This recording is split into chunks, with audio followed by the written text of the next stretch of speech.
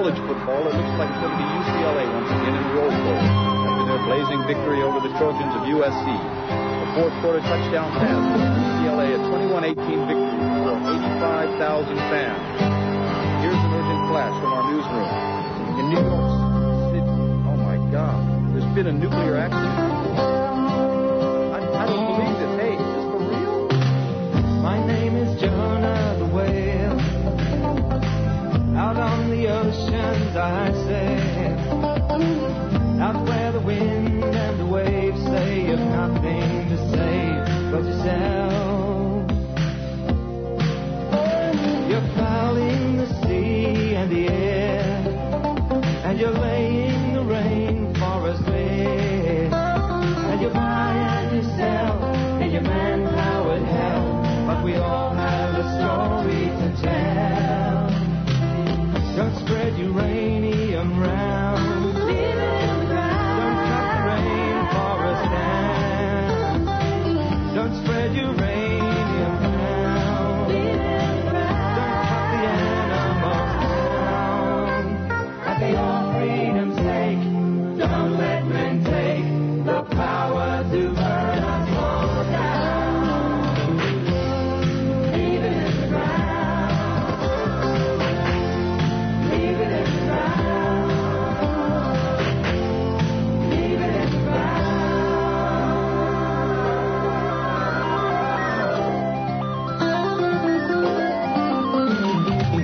Turn all your minds to the land. Give Mother Nature a hand. Head for the country and run free and easy and see how the new people stand. Throw all your shackles away. Live for the moment today. Get back to living and loving and giving and turning the opposite way. Don't let uranium down. Leave it in the ground. Don't let uranium down. Leave it in the ground. And for your freedom's sake, don't let men take the power to burn us all down. Leave it in the ground. Leave it in the ground. Leave it in the ground. Leave it in the ground.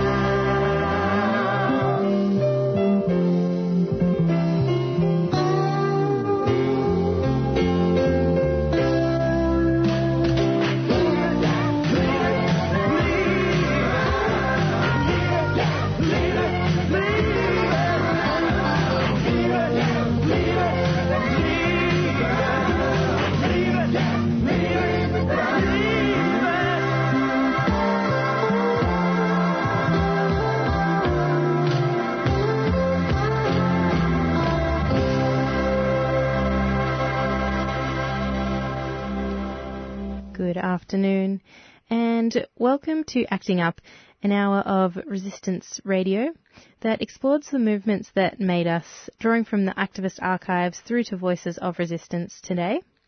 I'd like to start the show by acknowledging that we are broadcasting from stolen lands of the Wurundjeri people of the Kulin Nation, and I'd like to pay my respects to their elders past, present and emerging, and acknowledge that sovereignty has never been ceded. So this year at Friends of the Earth, we are celebrating 45 years of resistance. That's 45 years we've been mobilising communities, resisting the oppressive forces from patriarchy to nuclear racism, and transforming our future towards a more just world for all. I'm Em Gayfer, and today's episode of Acting Up is a part of our retrospective history series of Friends of the Earth, part of our birthday celebration for our 45 years. We're going to be taking a deeper look into a very important series of events run by the Anti-Nuclear Collective at Friends of the Earth over the years, the Radioactive Exposure or RAD Tours. So if you've been tuning into the series for some time, you might remember all the way back in week 1, we started off the show by looking into the history of the anti-nuclear campaign. That's FO's longest-running campaign and still to this day one of our core campaign issues. So 1 hour wasn't really long enough to cover everything that's happened in the anti-nuke space over the years because there's such a long and rich history. So today we're going to be drilling down into one aspect of the campaign that's been incredibly important to the way FO campaigns in that anti-nuke space. And I'm joined in the studio by Isla and Linda Marks, who started up the RAD tours, the first official one happening all the way back in 1990. As well as Jamila Rushton, who has been involved more recently with the ACE Collective helping to organise those RAD tours and who did get involved at Friends of the Earth through coming on a RAD tour, which is awesome. And I'm also going to play an interview that we recorded earlier this year with Meryl Youssef, who came on the RAD tour in 1996 and it completely changed her life. It's a really special story. So we're going to cover the history of campaigns and the politics of the time over our 45 years of campaigning here in so-called Australia, what we did and why it's still important. Looking forward to a really great show, so stick around after this community service announcement. We're talking about ecological thinning and subsidised logging, but we basically mean the same things, don't we, here? Wherever there are chemical corporations around the world, they're constantly trying to chip away at regulations. Earth Matters, bringing you environmental and social justice stories, from developments in government and industry to the campaigns and communities that are standing up to them. Earth Matters plays at 11 a.m. Sunday and 6:30 a.m. Wednesday. Turn your dial to 855 a.m. or listen online at 3cr.org.au. While the headlines have subsided, the nuclear power plant is still not under control, with the spent fuel rods removed from only 1 out of 4 reactors. Law needs to change so that our rights can be recognised, so that decisions in relation to the use and exploitation of our lands is ours.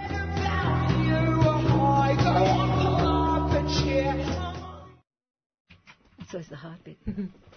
You're listening to Acting Up. We are celebrating Friends of the Earth's 45th birthday with a retrospective series looking into our 45 years of creative resistance. You are here with Em, and I'm in the studio with Isla and Linda Marks and Jamila Rushton. Welcome to the show. Hello, hi. Hello. So, Isla and Linda, we had you on the show back in week 1. And we were talking about the history of the anti-nukes campaigning with the wonderful Dave Sweeney. And we got some context for FO's history in the anti-nuke space. So let's go from jumping forward in there to the start of the RAD tours, or the radioactive exposure tours. So how did they originate?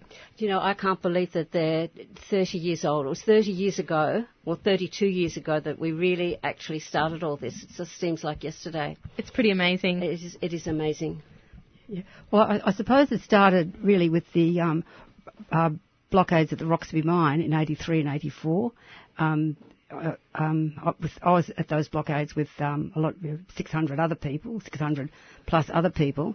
And after the last blockade, a group of people went out, left Roxby. Really, they were forced out by a group called the Star Police and Star Force Police, and they went up to the Mound Springs area on the Udinata track, and they were there for a year. And they kept writing to FO and contacting people and saying something had to be done about the Mound Springs. And it wasn't until about 87 that we managed to get up there and just see what that uranium mine was doing at Roxby, was doing to the springs. And what was happening was that the springs were being depleted of water, and 3 had dried up totally, and others had drastically reduced flow. And also what was happening at that time was the people at Urabana House in Maree were writing to Friends of the Earth by fax and fax machine, and asking us to come up and help them protect their bores and their springs. And it's important here when you talk about the springs, when thinking about the black-throated finch, that each of those springs developed or evolved by itself in isolation. So the tiny little shrimp-like things and other things that were living in those springs are unique. So once they're dried up, those things are gone. So extinction isn't just something that we can actually relate to. It's things like in a salty spring, in a remote part of Australia, that's important also. And also they were very, very sacred to the Arabana. And they were extremely sacred. Many of them were part of the initiation process that really wasn't that long ago. People had living memories of it.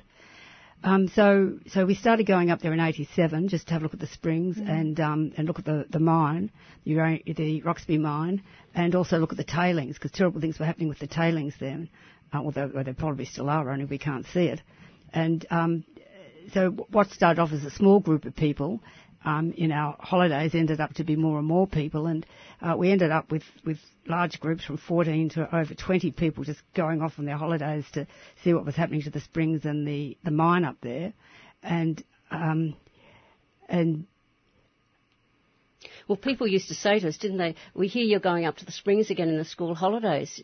We're both teachers, and you'd say, yes. And they'd say, well, can we come? And they say, well, you have to bring your own vehicle. It's all unmade roads. Can you do it? And they said, yes. Yes, and people that were with us said that it was an amazing experience. And so in '86, I went on something that was called an exposure tour to the Philippines. And while I was there, I kept thinking, now, we should be taking people in a formal way up to the areas that are affected by the nuclear industry in Australia, so that they have a first-hand experience of walking on the land and seeing where the mine is, seeing where the mound springs are, seeing where new mines are proposed, and then not much longer after that, it was seeing where the federal government wanted to put radioactive waste dumps. And speaking to the people that were affected, the indigenous people and the farmers, the pastoralists, and the people that lived in the towns. So that's how the radioactive exposure tours were born. And we did it with a big fanfare. We had a launch of the first radioactive tour, which was we had a lot of photographs that were blown up and laminated. That sounds pretty archaic now, but that was pretty high tech in those days. And people came and looked at these marvellous photos and got very enthusiastic about it. We also we didn't just want it to be a trip to the desert, although that's pretty fun in itself, but we wanted it to be a greater learning experience. So we did background sheets on all the bits of the parts of the industry that we'd be looking at on our particular tour. And on that first tour, the first stop was Horsham, where some rare earth mining was proposed, and the locals were very much opposed to it, and they'd contacted Friends of the Earth, and we were part of their campaign to stop that mining there, and it never went ahead. So that was our first night out. It was Horsham, where we camped with local people and townspeople and farmers, and we listened to what they had to say, and it was just a really great beginning to the tour, our first tour. It sounds like there's just, it's like over the years it might have morphed and changed, but it's always set out with such a amazing intention and to show people that nuclear industry. When you were starting with the idea for it, did you have a kind of intention with what you wanted people to get out of it, or what you wanted sort of the outcomes to be?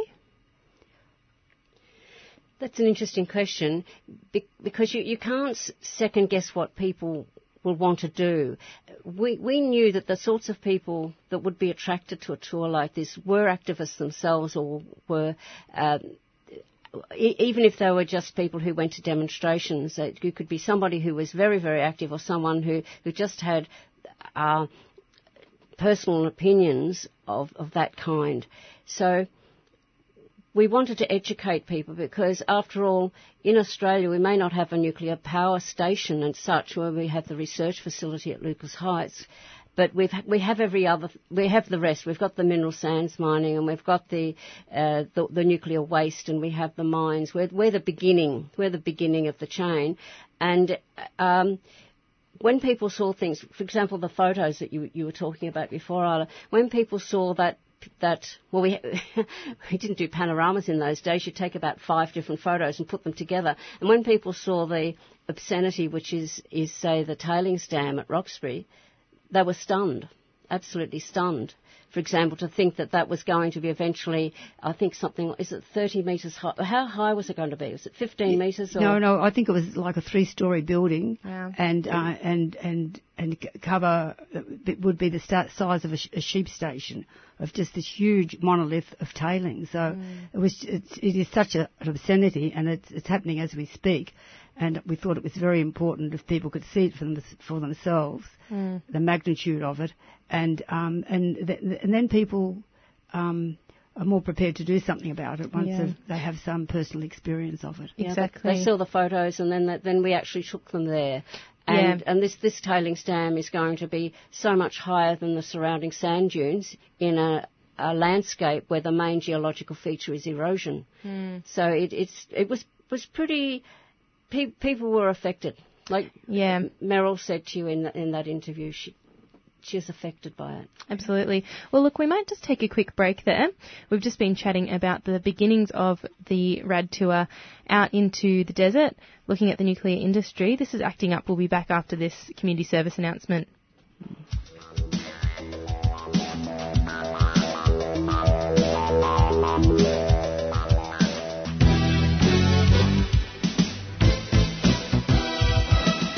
Hi, I'm Jeffrey. I'm Alphonse. I'm Erwin. And we are from the Voice of West Papua. The Voice of West Papua now has a 1-hour show. We have moved from Monday 6:30 to Tuesday 6:30 until 7:30 p.m. Yes, more news and music from West Papua.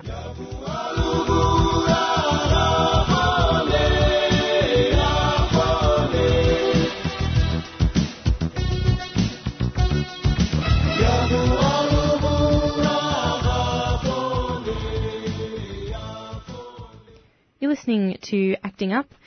This is Friends of the Earth celebrating our 45-year birthday this year, looking back at some of the historical moments that made us.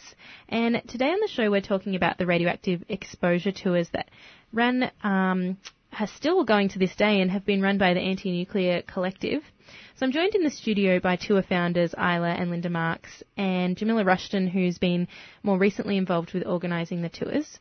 And we wanted to pick it up just kind of thinking about the concept of just how far away and remote some of these areas where the nuclear industry actually is. And, you know, that's obviously a part of their tactic and in a way that makes it really hard for people to connect with some of these issues. So how did you actually get out to those places? Yeah, well, you're right. It is remote, and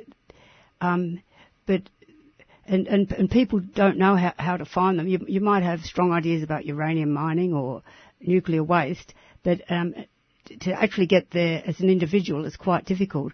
And so at Friends of the Earth, because we'd had the experience of the Roxby blockades, and then later on going and visiting the Mountain Springs, we knew how to get there. We knew where the places were, and also we knew we'd already had contact with the traditional owners. At Roxby it was the Gukatha and the Arabana at up at the Mountain Springs area, and we had been able to form personal relationships with these people. So we learnt how to do it in a respectful way. We never camped anywhere without first asking permission, and it gave people from the city who wouldn't have the opportunity to go to places like this.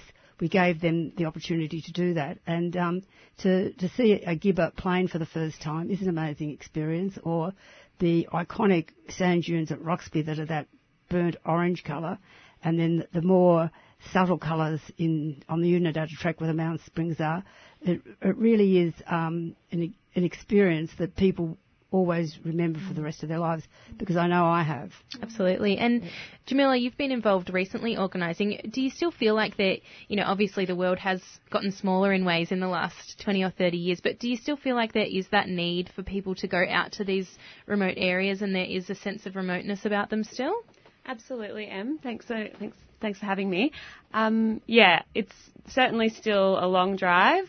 You're out of range for quite a lot of the time when you're in these areas, and certainly that is that feeling of remoteness. And I think that, as you mentioned, that's part of why the industry has taken such a strong hold in these places. It's a real out of sight, out of mind approach, with people from the city having this incredible distance and between themselves and the issues. And for me, certainly the RAD tour was an opportunity to really bridge that gap and do some really immersive learning and develop an understanding of how some of these really complex issues around extractivism and racism and colonisation interconnect, and militarism as well. So it's, the radioactive exposure tour for me has always really brought those issues together, and how the role that the nuclear industry plays there.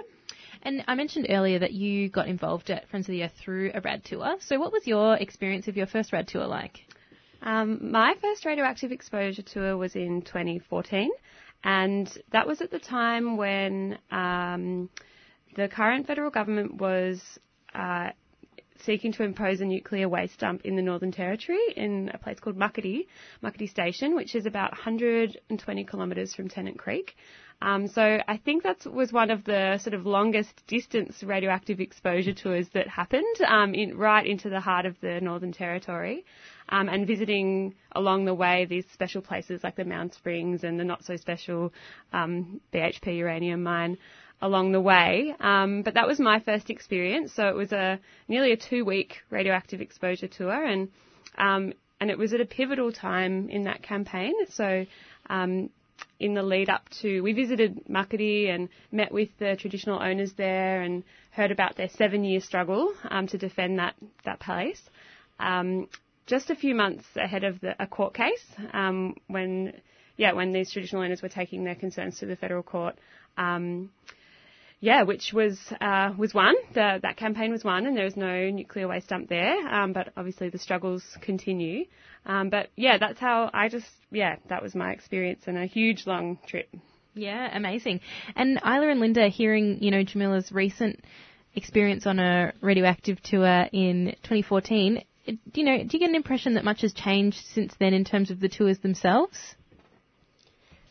Well, I've sort of lost a bit of contact with it. I'm not sure how many people you took with you on that tour. How many people were on the tour? On that tour, also one of the largest that I've been on, probably into the 40s. Yeah. Yeah, well, large group. I'd say that probably the tours haven't changed because the aspects of the tours are that you take probably too many people. Like when you take over 40 people, it starts to get very unwieldy. And do you take cars? We used to hire buses, and I had to get my bus license so I could drive the bus.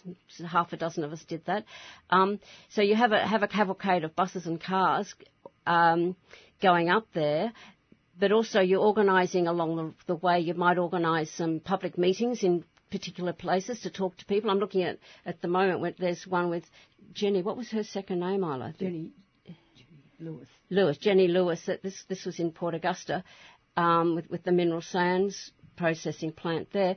But we had public meetings in Roxby, for example, and you have public meetings and talking to activists along the way who are so relieved for people to be coming, and also that information collecting and sharing that goes on.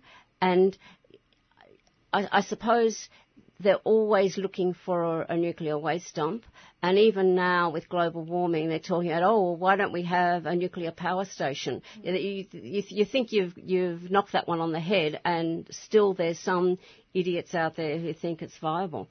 So no, I don't think things have changed that much. Yeah. But I also do think it is getting harder for mining companies to get away with stuff because we've got our eye on them. Yep. Did you want to add something to that, Isla?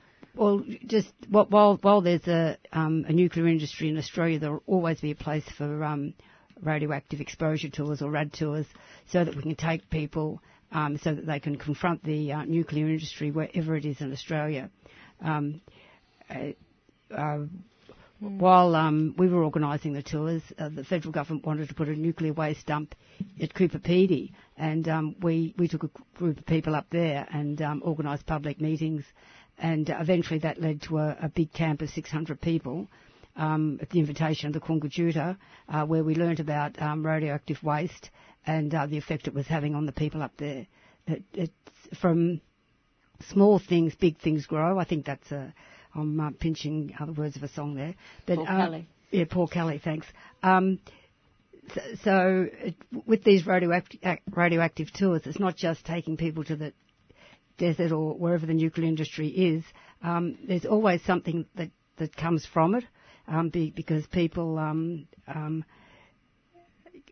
see what it is and become moved to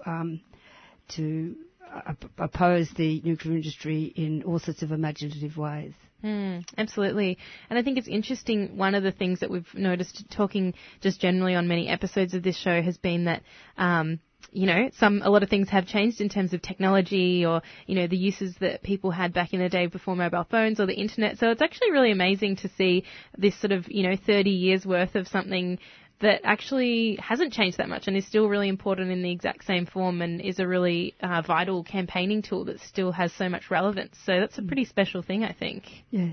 Yeah. And, we were just talking about the kind of logistics of organising and that kind of thing. Did all of that sort of just happen organically for you? Oh, no. We were extremely organised. We used to do what we'd call a blind trip, and we'd do the tour without taking anybody first, and that was where we made the contacts with the Indigenous people. We'd work out where we were going to camp, get permission. We'd draw up the background sheets. We'd write the background sheets for each part of the tour. That might have been something on rare earth mining or on the Narunga. There was a spy base at Narunga, which was on the way to to Roxby uranium mine. We'd do a background sheet on that. And the background on the Mountain Springs. When we went took people to Beverly, we did a background sheet on that. So we were always researching and learning more ourselves, and we were extremely organised. We had all the cooking equipment, we had the recipes, we worked out where to buy the food, and of course it was all vegetarian and as organic as we could make it. And we knew every camping spot. We had our favourite camping spots. We taught people how to go to the toilet in the desert by burning their toilet paper, and how not to use too much water. It was all a hugely well organised, well-oiled machine. Yeah. It was planned down to the finest detail, because you don't want things to go wrong on something like this, because the police were watching the whole time. The security people were watching the whole time. You needed to be well organised. But when you're well organised like that, it does mean that, because we would be having meetings all the time, every morning and every afternoon we'd also be having meetings with the participants. And it means that you've got the space and the ability to be flexible and to respond to people's needs.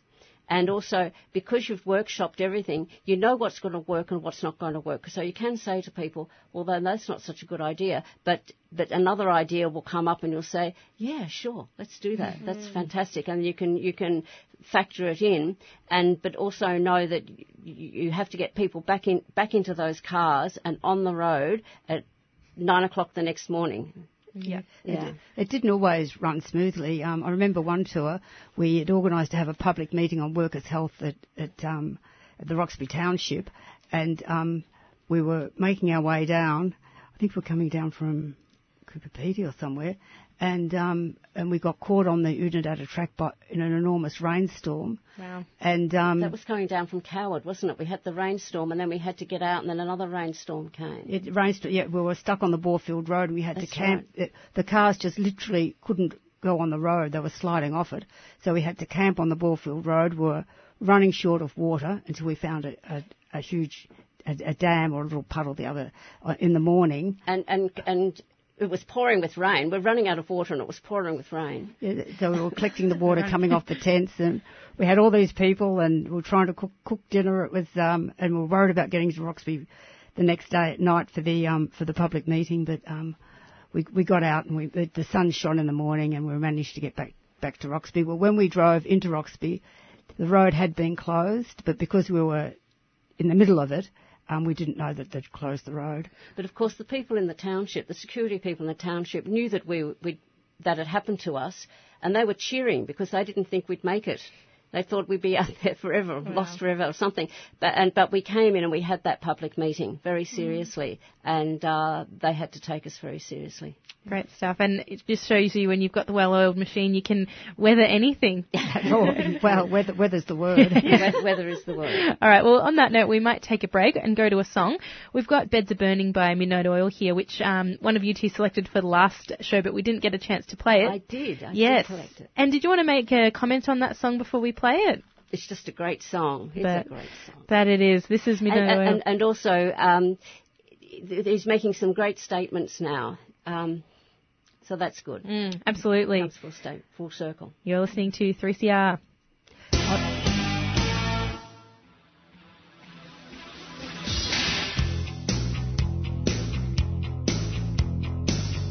Out where the river broke, the bloodwood and the desert oak, holding wrecks and boiling diesel, steaming 45 degrees. The time has come to save back there, to pay the rent, to pay our share. The time has come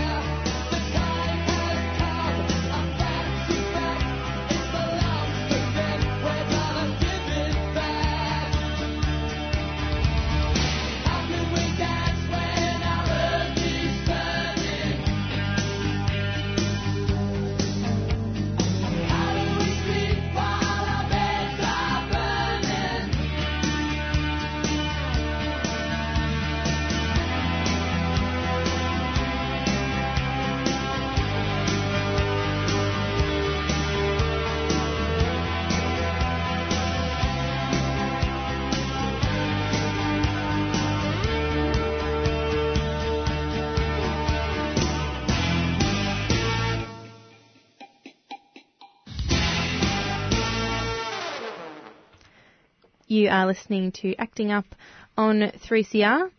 Welcome back. We are celebrating Friends of the Earth's 45th birthday this year, and we are talking about the incredible radioactive exposure tours that have been organised by some people from the anti-nuclear collectives at FO over the last 30 years.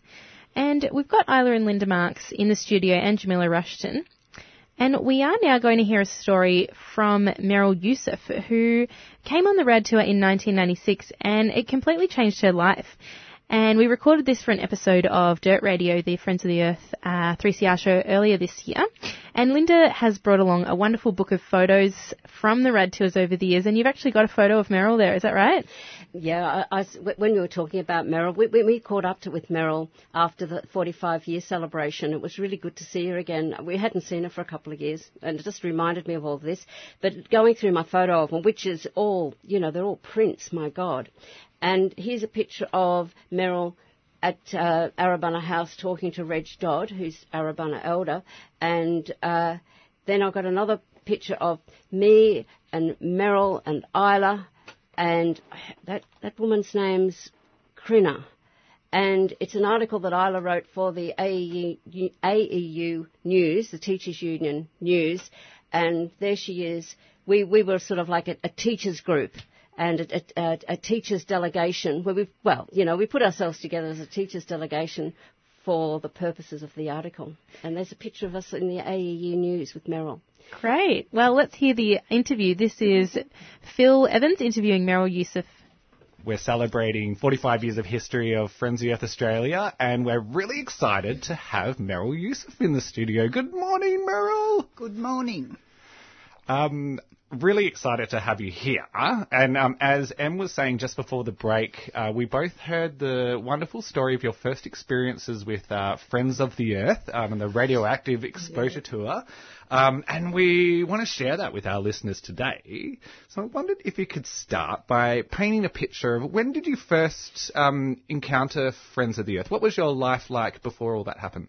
Oh, well, I was trained as a nurse and went overseas and worked, and I came back and worked for a while in Australia, and then I went travelling again and met my Indonesian husband and ended up in Indonesia for 12 and a half years. Came back, separated from my husband, brought my two boys, 11 and 8, back to Australia and started work at the Association for the Blind nursing home. Then they were having industrial disputes, and they had the Australian Nursing Federation came in to try and legislate or, get it organised. So I turned up, never having had anything to do with unions or anything. So I then became a organiser or a representative at the nursing home. Mm-hmm.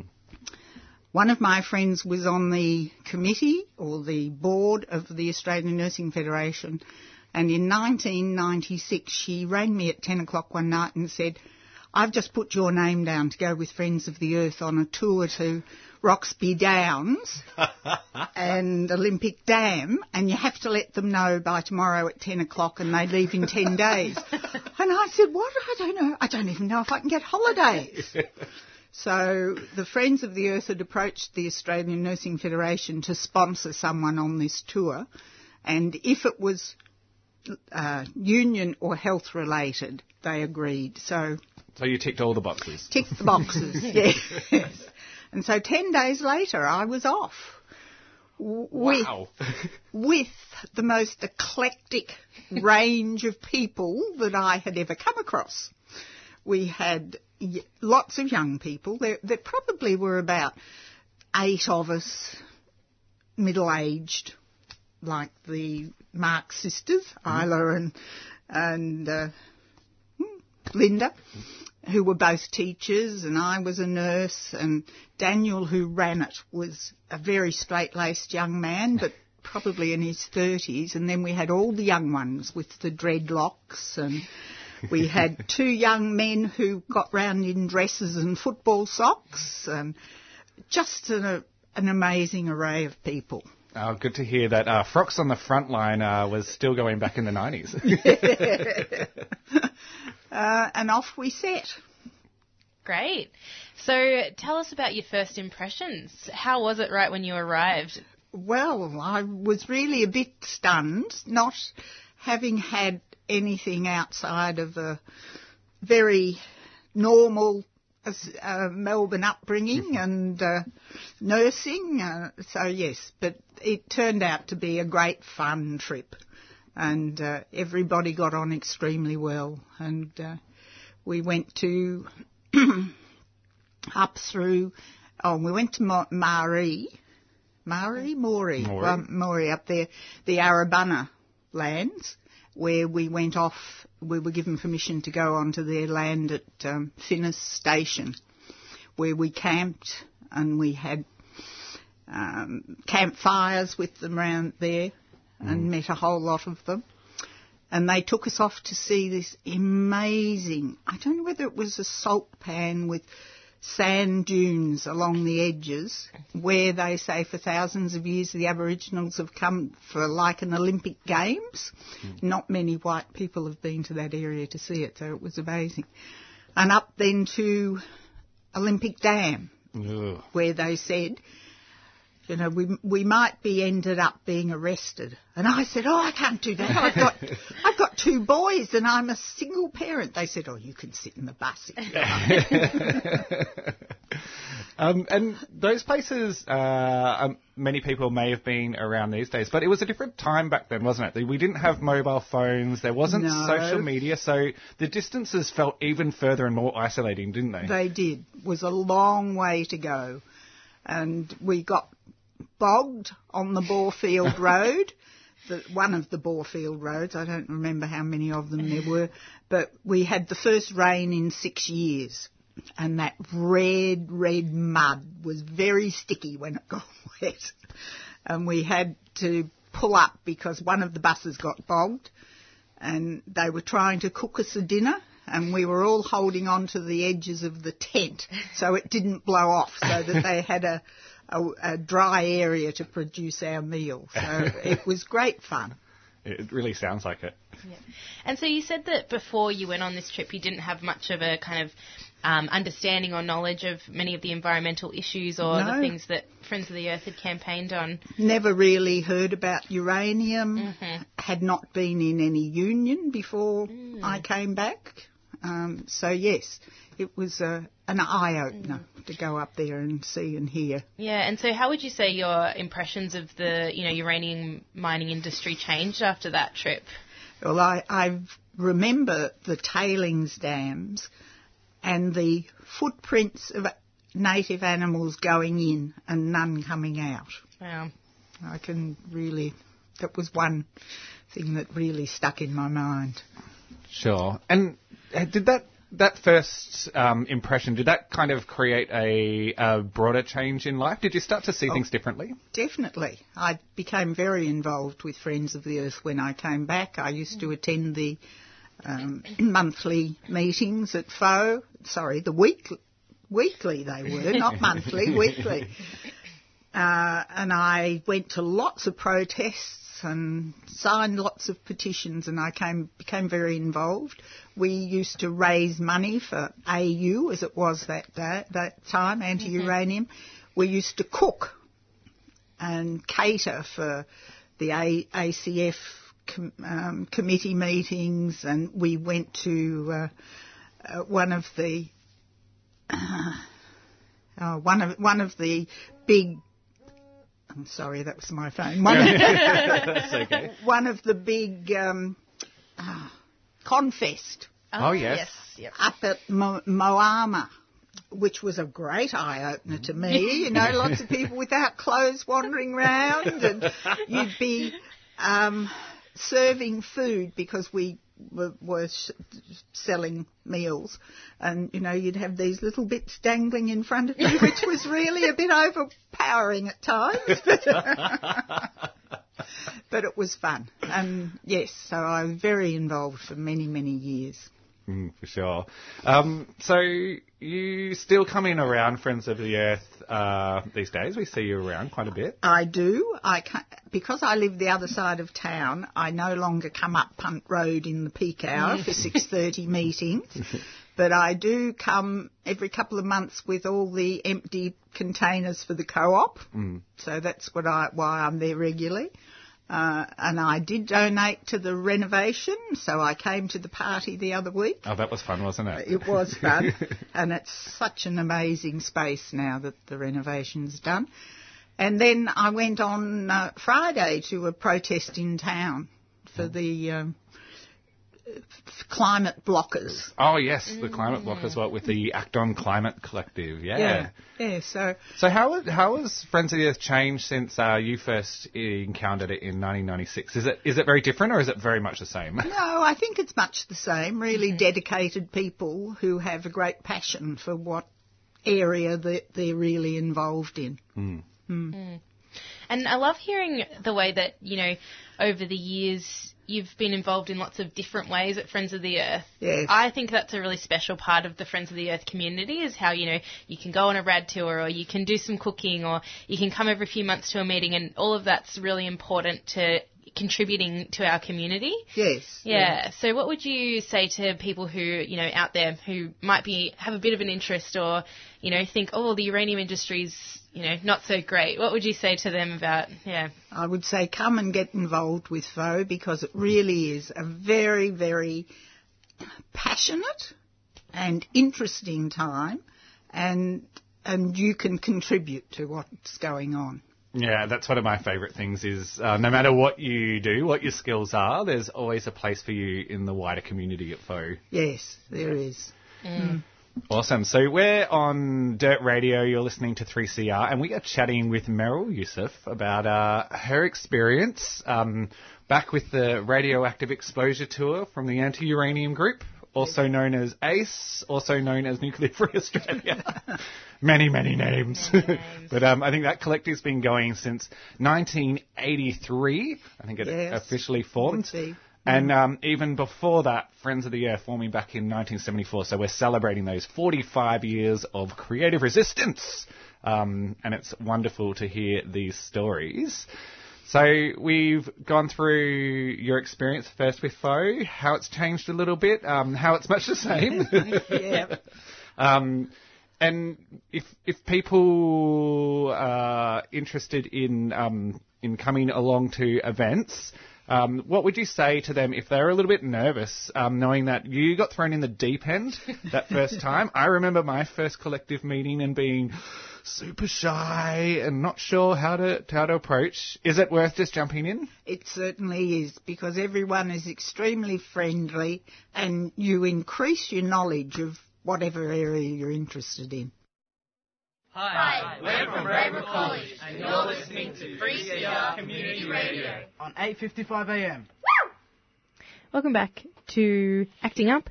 You're listening to 45 Years of Creative Resistance, a retrospective history series about Friends of the Earth, and we are coming towards the end of our show. This is Em, your host for today. We've been chatting about the radioactive exposure tours at Friends of the Earth and their incredible legacy. So amazingly, the radioactive exposure tours are still going. And next year we have a tour. Jem, did you have some details about that to share with listeners? I do. Next year we are planning a tour for April.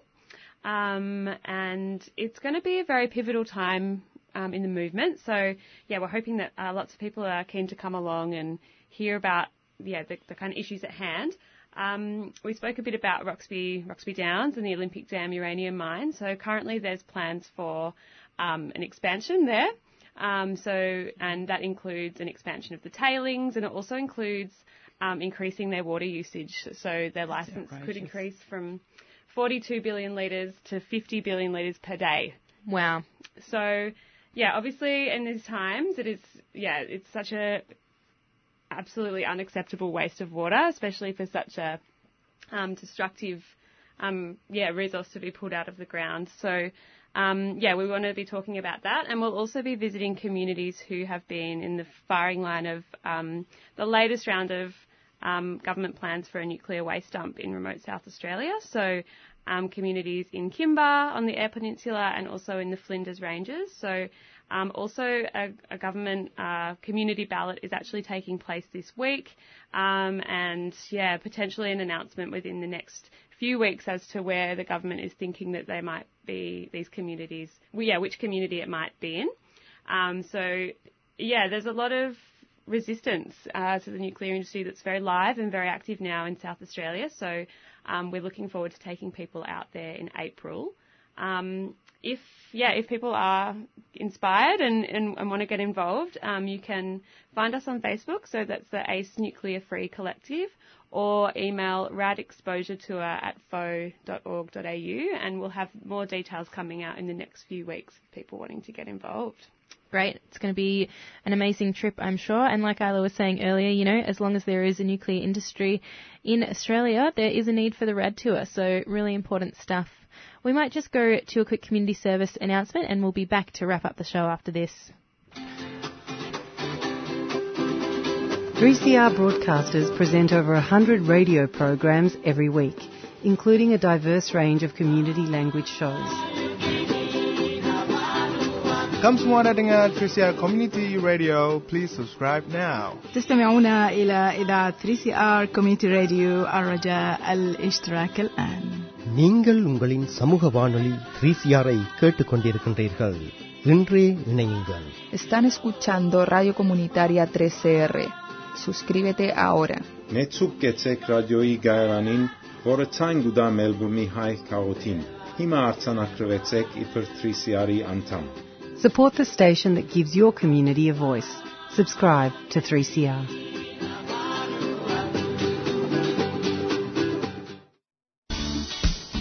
Friday, Robin Sport Radio 3CR. Yeah, join me 11 every Friday. Black and Billy Sound 3CR. Community Radio 855 on the AM dial. Black and Deadly Friday, Robin Sport Radio 3CR. Yeah, join me at 11 every Friday for some Black and Deadly Sound 3CR. Community Radio 855 on the AM dial. Voice of the people, the people. Black and Deadly Friday, Robin Sport Radio. You're listening to 3CR. This is Acting Up, and we're looking back at Friends of the Earth's history for the last 45 years, talking about the radioactive exposure tours today. And we're coming to the end of the show with Linda and Isla Marks in the studio. We're just talking off air how next year, Jamila was just talking about the next RAD tour, and that's going to be 30 years of the tours. How does that make you feel? Well, it makes me feel as though it's time I went on another tour. Yes, it is amazing. It does certainly give you itchy feet and want to get out there and do more to expose and confront this nuclear industry. Absolutely. And so, you started the tours up in around, 1990. How long were you organising them for? I stopped organising them or being part of the organising team when I stopped working at FO in, I think it was about 2001, 2002. Yeah. And but it was something I really loved. I met some really interesting people working on the tours. There was Michaela, who's here, and I think she's the volunteer coordinator, and Loretta, I think she's in the finances at 3CR. So I worked with some really terrific people, and people that go on tours, you'll find that you'll be making friends and meeting people that will be part of your life for many years to come. Yep, it's amazing. Yeah, 15 years of tours. 15 years of organising the tours. That was from the late 80s to the early 2000s. That's probably not amazing. Quite. Yeah, but that desert does get into your skin a bit. I bet, one of the people that helped organise the tours in the early days, Jan, she lives in Maree now, and she has a strong association with the Arabana and works at Arabana House as a volunteer, of course. And so you just never know where you're going to end up when you start getting involved in opposing the nuclear industry. Yeah, and she's involved in taking people on tours, isn't she? Up the Udnadatta track, looking at Mount Springs, looking at significant cultural places. tours. Cultural tours. That's right. That's amazing. And you've had some other people who, it seems like it's really changed their lives of being a part of the tour. Obviously we just heard from Meryl, and Isla, you were speaking about someone who passed away who was on one of the first tours. Oh yes, that was Mark Prosser, and he was a a very handy person, and he just became an integral part of Friends of the Earth, and he helped in the food co-op whenever they needed building or some fixing done. And when the Anti-Uranium Collective had to operate by fundraising to pay our coordinators, we would fundraise at things like Down to Earth, and Mark was always there fixing all our equipment. We couldn't throw away a spoon or an egg slice if it was broken, because he'd just take it home and fix it for us. We used that urn for years, didn't we? Yeah, and the urn he fixed for us, and the barbecues, everything. And he thought so highly of the Anti-Uranium Collective and Friends of the Earth that when he died, he did make a small gift, legacy to FAO. Yeah, well, that's really special. Yes. Sounds like an amazing person. And there's been so many amazing people over the years, so it's great that, people have had the opportunity to engage with the anti-nuclear issues in this way and over the time. We're coming very close to the end of the show, but I thought, Linda, we were speaking just before about the biggest one that you organised in 97, the Rockstock tour. Rockstock was pretty special. Yeah. The reason Rockstock was so special is because the people in 96 were the people who organised it. And so we had meetings actually at 3CR in the room opposite where we are at the moment. Wow. And we had many, many meetings, of course, organising things down to the finest detail.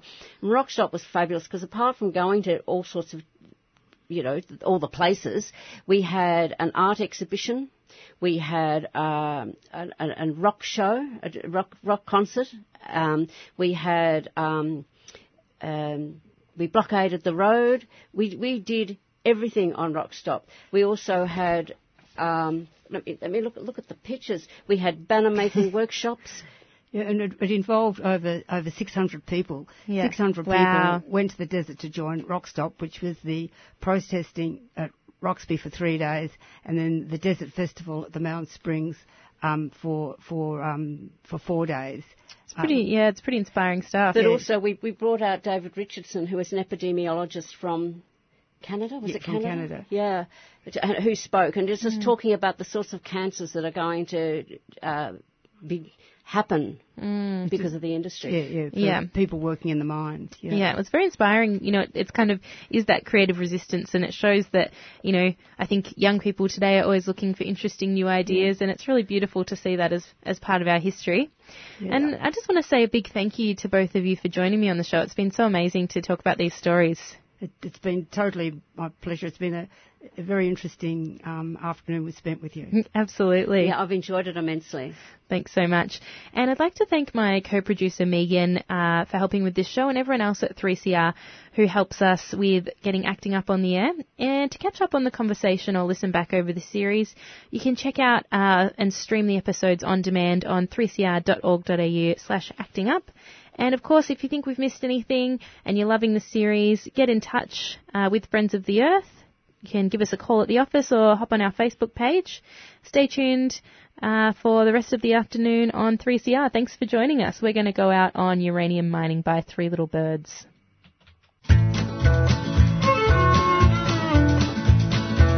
Went down to the 509, gotta keep those greedy hands in line. Hey guys, this land's not for a mine. So let's take a look at history. We'll learn that indigenous sovereignty is guaranteed by rights and treaties. They dig holes, down they go, mixing water, changing flow. We won't let them know, no, no. So we block the roads and set up camp, and the court's injunction says we can't, cause the FEC wants to make money. So we pass the time to consult, bait and switch tactics are an insult. You can't bargain from a fixed result. They dig holes, down they go, mixing water, changing flow. We won't let them know, no, no. We'll stop those holes from digging deep by respecting sovereignty. Let's work in solidarity. I need air, please take care. Please don't take my breath away. I like my lungs cancer-free, but gas spreads so easily.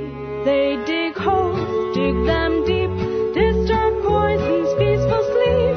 Though you search uranium, your release radiation.